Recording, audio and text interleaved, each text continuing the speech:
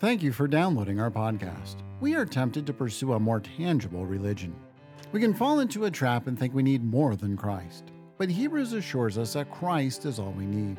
Join us as we study Hebrews to learn more about our great Melchizedekian priest, who presides in heaven and calls us on this wonderful earthly pilgrimage.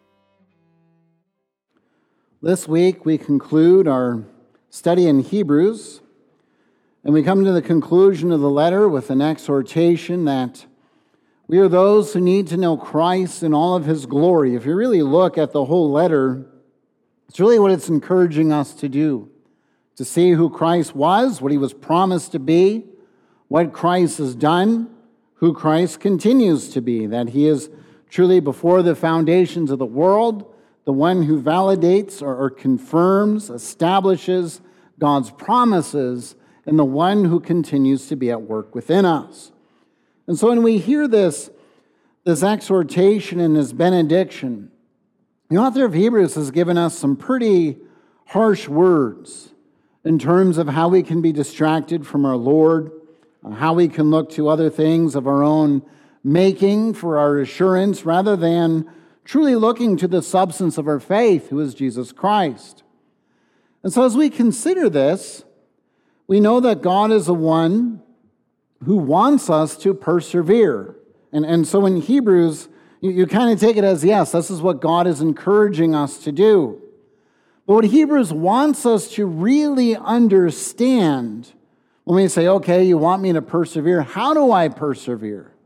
Well, the beauty in Hebrews is reminding us that it's by Christ's preserving power that our Lord never gives up on us.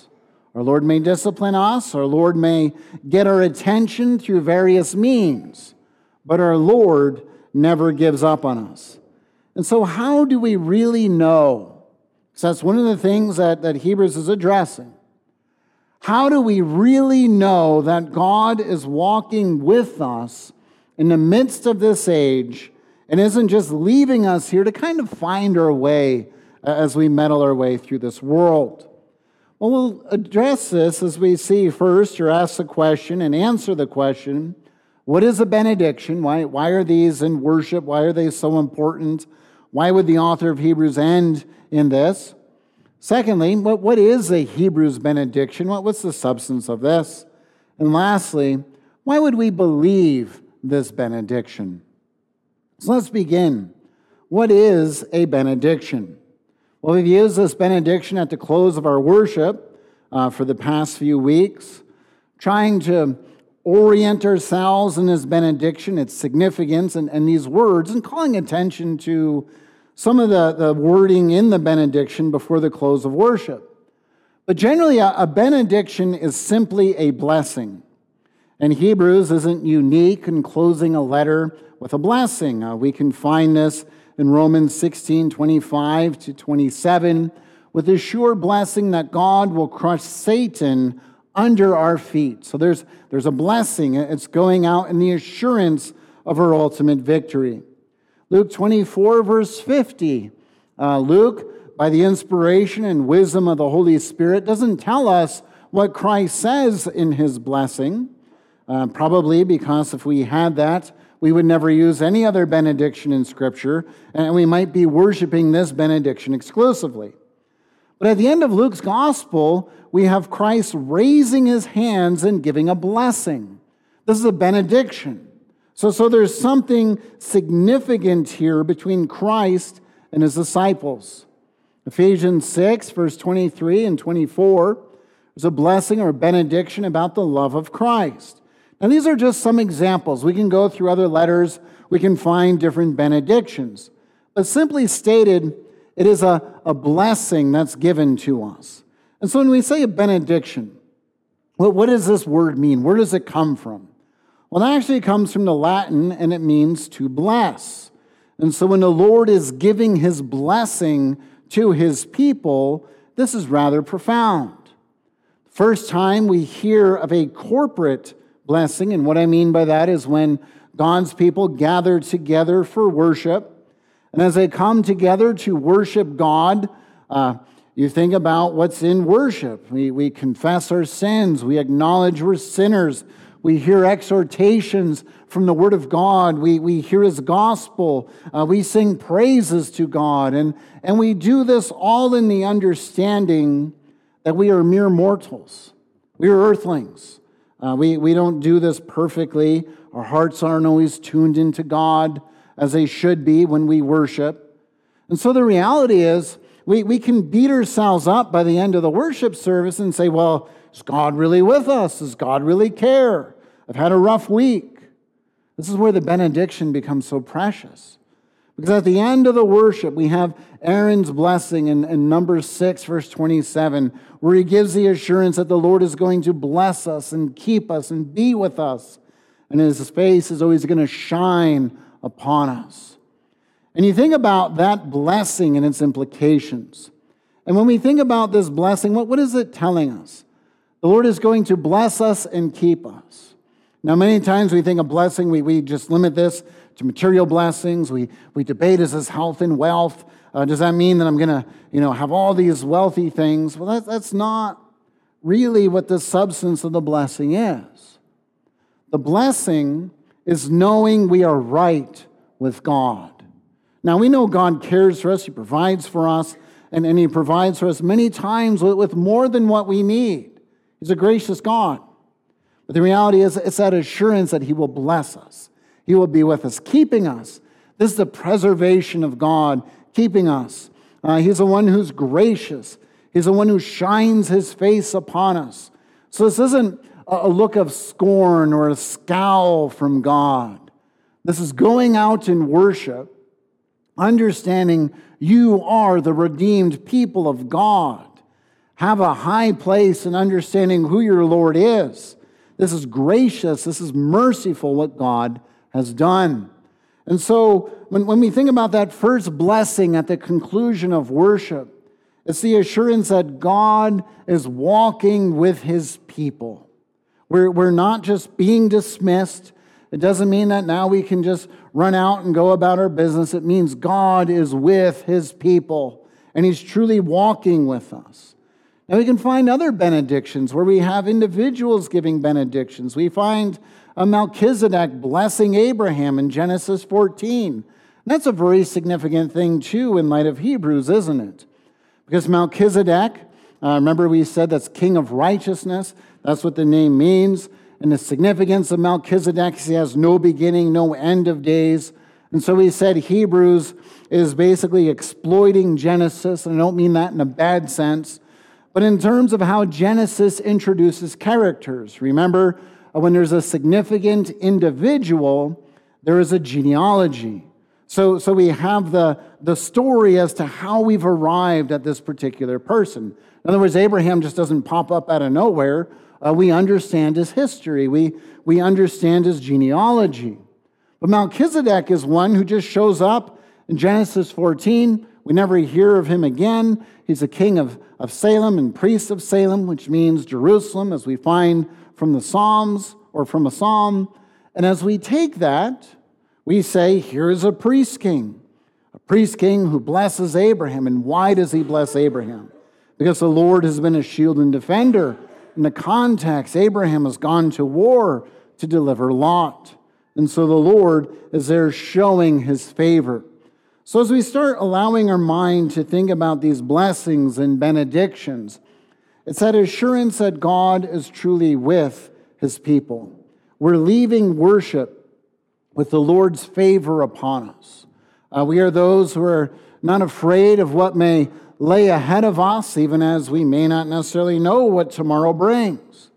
But our Lord says, don't worry about tomorrow. I got it covered. It means the Lord's going to shepherd us through tomorrow. We think of Hebrews 11, how the Lord has shepherded His people through various times, through various struggles, through various states of life or seasons of life. God has been faithful. So it's important to recall these things in our mind. Who is our God? What has our God done? He is faithful. A benediction, then, is the Lord granting His benevolence, His peace upon us. We find with Aaron told to raise his hands, Christ raising His hands. This is a picture of the Lord conferring his blessing through his minister, that the Lord is channeling his blessing. It's coming to the church. His people are truly blessed by him. And so what is this benediction then in Hebrews?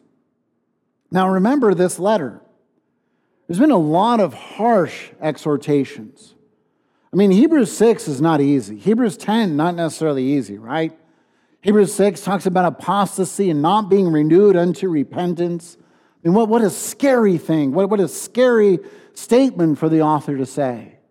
Hebrews 10, the reminder that when God disciplines us, it's not because he's mean. It's not because he's vindictive. He's doing it to get our attention as our Heavenly Father. So Hebrews 6, Hebrews 10. The author of Hebrews is dealing with some difficult things. But as we've gone through the letter, we've learned that this congregation might be on the verge of teetering off into the abyss, of having its lampstand removed, because it's not trusting in Christ. And so when you read this letter, you go, my goodness, there's a lot of things that can distract us from our Lord. A lot of good things we can put in the place of our Lord, like we saw with the Levitical priesthood, the sacrificial system, the temple, these sorts of things that this congregation or synagogue seems to put in a place of their Christ and not seeing the sufficiency of Christ. So when you hear this and think about this as a backdrop for this benediction, how does God identify himself? As the angry Father? The vindictive God? The God that's going to find you and get you? No. The God of peace. This is a definition of our God. What a rich thing. We've talked about the concept of shalom. Shalom is not just a treaty. It's not just tolerating someone. That's not what's going on. You think of two nations making a peace treaty. Well, they don't really like each other. They're not really enjoying each other, but they just agree, I don't want to go to war with you. It's too much stress. You don't want to go to war with me. Too much stress. So we'll just make this treaty and kind of exist sort of without this continual conflict, if you will, right? That's how we think of peace. But shalom is a wholeness. It's a restoration. It's taking everything that stands as a barrier and removes it. And so when it's the God of peace, the author of Hebrews is saying, think about your redemptive blessing. The great Melchizedekian priest has removed all barriers. Everything that stands between you and the living God has been removed. So now when you call upon the God of heaven, he is a God of shalom, the God of wholeness, the God of restoration, the God who truly brings about redemption. So right there, God of peace, definition of God is enough. But he goes on, who brought up again from the dead our Lord Jesus Christ, the great shepherd of the sheep. So remember what we've heard in Hebrews. He's belabored the point, Hebrews 7, Hebrews 9, of the great Melchizedekian priest, Jesus Christ. We already talked about Genesis 14 as a backdrop for that. The eternal priest, it never ends. He's the one who's the priest king who was predicted, Psalm 110. These sorts of things should be coming to our mind as we think about this letter. And it's the assurance that this Melchizedekian priest, that we can think is mysterious, distant, absent maybe sometimes in our worst moments. But he calls him the shepherd, the one who walks with us. A shepherd may leave his sheep in a pen, and it may seem that he's absent. The shepherd's never far from his sheep. This is where the author of Hebrews tells us to what? Draw near to the throne of grace in our time of need. Why? We have a priest who can sympathize with our weaknesses. He's without sin, but he understands what it is like to be tempted, to walk in the flesh, to be the God-man. So when he tells us the shepherd of the sheep, he wants us to understand this is not a distant Lord. This is not a Lord who's gone to heaven because it's convenient and he just did a mission, he checked a box, and now he's gone. This is a continual shepherd who comes to us. And it is a continual shepherd who has done this by the blood of the eternal covenant. And so this blood of the eternal covenant is telling us the reality of what God has done. This blood of the eternal covenant is that this covenant that was made with David officially in 2 Samuel 7, we have the reality of Christ confirming this reality. Christ is the one who has done this. It is established as a covenant that will not end. The covenant of grace is established and confirmed in him. But there's something else about this raising him from the dead. And so when we hear this, he's raised from the dead, this recalls for us something even of Moses. Now, we can obviously think of the Red Sea precedent as Hebrews draws a lot from the wilderness and the testing in the wilderness, Israel grumbling. But there's a remarkable prototype. Remember, we've talked about in Hebrews, we do this still in our day and age. We talked about before things come to production, there's a prototype. You can kind of see a smaller model, a smaller replica. You kind of look at what it's going to look like, and then it goes into production. And that's what Hebrews is saying, that there's the reality of the heavenly tabernacle, and it's not that God has to make a series of prototypes. I mean, that's obviously where the analogy breaks down. But it's more for us to get a picture of our heavenly goal, to encourage us. And so the tabernacle becomes this prototype. It's showing us the bigger reality of what's going on. Wilderness sojourn, we're a wilderness people. But the Exodus is a wonderful prototype of redemption. Going down into the sea of death with Moses as a shepherd of the people, leading them through the Red Sea, coming up unscathed and triumphant, and the Lord showing his mighty hand. And so as the Lord is the one who is a good shepherd, it's this imagery of what we have with Moses going into the sea, recalling this sort of with the backdrop of Isaiah 63, setting this picture of Moses being the shepherd who brings his people up. And so this recalls for us what the Lord has said in Hebrews 3, Moses being the servant in the house, Christ the one who's over the house, the owner of the household being us. And so when his benediction closes with the eternal covenant, shepherd the sheep, bringing up from the dead, it's saying to us, but we don't have an Exodus experience, right? Hebrews is saying, yes, you do. You have a greater Exodus experience of the Christ who has died on the cross, the great Melchizedekian priest, passed into the very pit of death in hell, and has emerged triumphant, as a picture here, much like Israel in the Red Sea. And so this eternal covenant that has been done is this assurance that the Lord has validated his purpose, confirmed his word in the incarnate word, Jesus Christ. And so we might say, okay, well, we know we're redeemed, we know he's a shepherd, but how do we know that he's really present with us? It says equip you. In other words, this is giving us everything that we need, granting us the power that we need to conform to his will. And he's going to equip us with every good thing. It's kind of humbling and depressing at the same time. When you think you've grown in your Christian walk, maybe the Lord's helped you go through something and delivered you from something, some sort of a sin, you say, wow, look at the great thing I've done. The reality is when you come back to this, it's not you who has done it. It's the Lord. And it's that reminder that it's the Lord's goodness that has shepherded you through that. And so the Lord is the one who is doing this. And we say, oh, maybe you're just reading that into this. Well, what does he go on to further qualify? Working in us, that which is pleasing in his sight. So you think back to Aaron's blessing.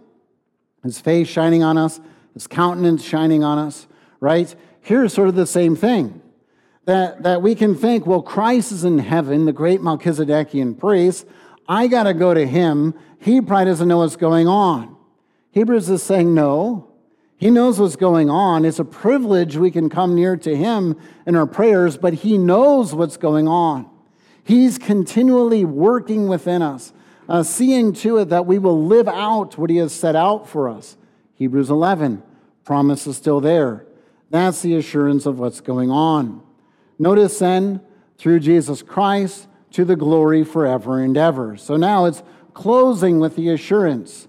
Your great priest, he doesn't change. Hebrews 7, one of the major downsides with Moses, you wait for the priest to come in. You have to wait for the successor. Who's going to succeed? What's that priest going to be like? Our eternal priest, forever and ever, never ends. And so we give this overview of this benediction, the beauty of this. And then there's these closing matters where we might say, well, why would we heed this benediction? Why would this come to us with authority? Well, the author of Hebrews says, I appeal to you, brothers, right? So as he's appealing to this, he's asking them to continue to hear what is going on, to listen to it, to take it to heart. Now, when he says, I appeal to you, brothers, this is along the lines of, I exhort you, actually. So as he says, I exhort you, or I encourage you, I appeal to you, however you want to translate it. The force is that this is going beyond the immediate audience, that whoever receives this letter is invited to heed this exhortation, take it to heart. When he says, I have written you briefly, this is probably something you don't want ministers to read or to find in the text. As commentators note that this exhortation is the whole word of Hebrews, that they say it's brief. You can read it in under an hour. So I like that definition of brief. I'm a brief preacher. I appreciate that. But that's the reality of what he's saying here. I write to you briefly. So the implication, on a serious note, when you put this together, as he's exhorting them to heed this, and as he writes this, and then he's going to come visit, that he's sort of preparing the way, sort of greasing the skids for his arrival, that they can sort of take some of this to heart, and then the intention he's going to come to them. We've made reference to Timothy being released. Most likely Timothy was in prison, these types of persecution. And so the implication is Timothy is going to be released. I'm going to come and I'm going to see you. And then he exhorts them to basically greet all the leaders, the saints. And then he says, those who have come from Italy. So we've said this probably is a synagogue in Rome. And so the implication, as we sort of reverse engineer this, kind of like from 1 Corinthians, Chloe's people give a report to Paul, it's pretty likely that there's individuals who have come from this synagogue, have met up with Paul, the apostles, and Timothy, and have said, hey, there's something going on over there where they're really trying to revert back to Judaism and don't see the sufficiency of Christ. They need a pretty harsh word of exhortation. And so this sending greetings and ending with this benediction is making a lot of sense. Because the author is saying, listen, we're not writing this because we necessarily like being harsh. We're not writing this because we necessarily like just rebuking people. We're writing this because we really believe you're in danger. We really believe that you are going in a wayward direction. And we want you to know that those who have come to us and given this report, they're not doing it out of spite. They're doing it because they're really concerned for your souls. And so that's how I read this conclusion. He's saying, hey, we're going to come to you. We're not just writing this letter, but we don't have time to come to you right now. But nevertheless, the report that we have received, there's something urgent. Notice then the last verse. The last verse is wonderful. Because as we mentioned and reviewed this letter, he says, grace be with all of you. And it's a reminder, how do we persevere through this life? Well, the theological answer is by the preserving power of God, right? But it can still, when we say that back, it can still sound distant. We can say, well, Christ is in heaven. I'm here. The Holy Spirit works. I know this, but what does that really mean? And this simple statement, grace, basically the Lord's favor, the Lord's benevolence is with you.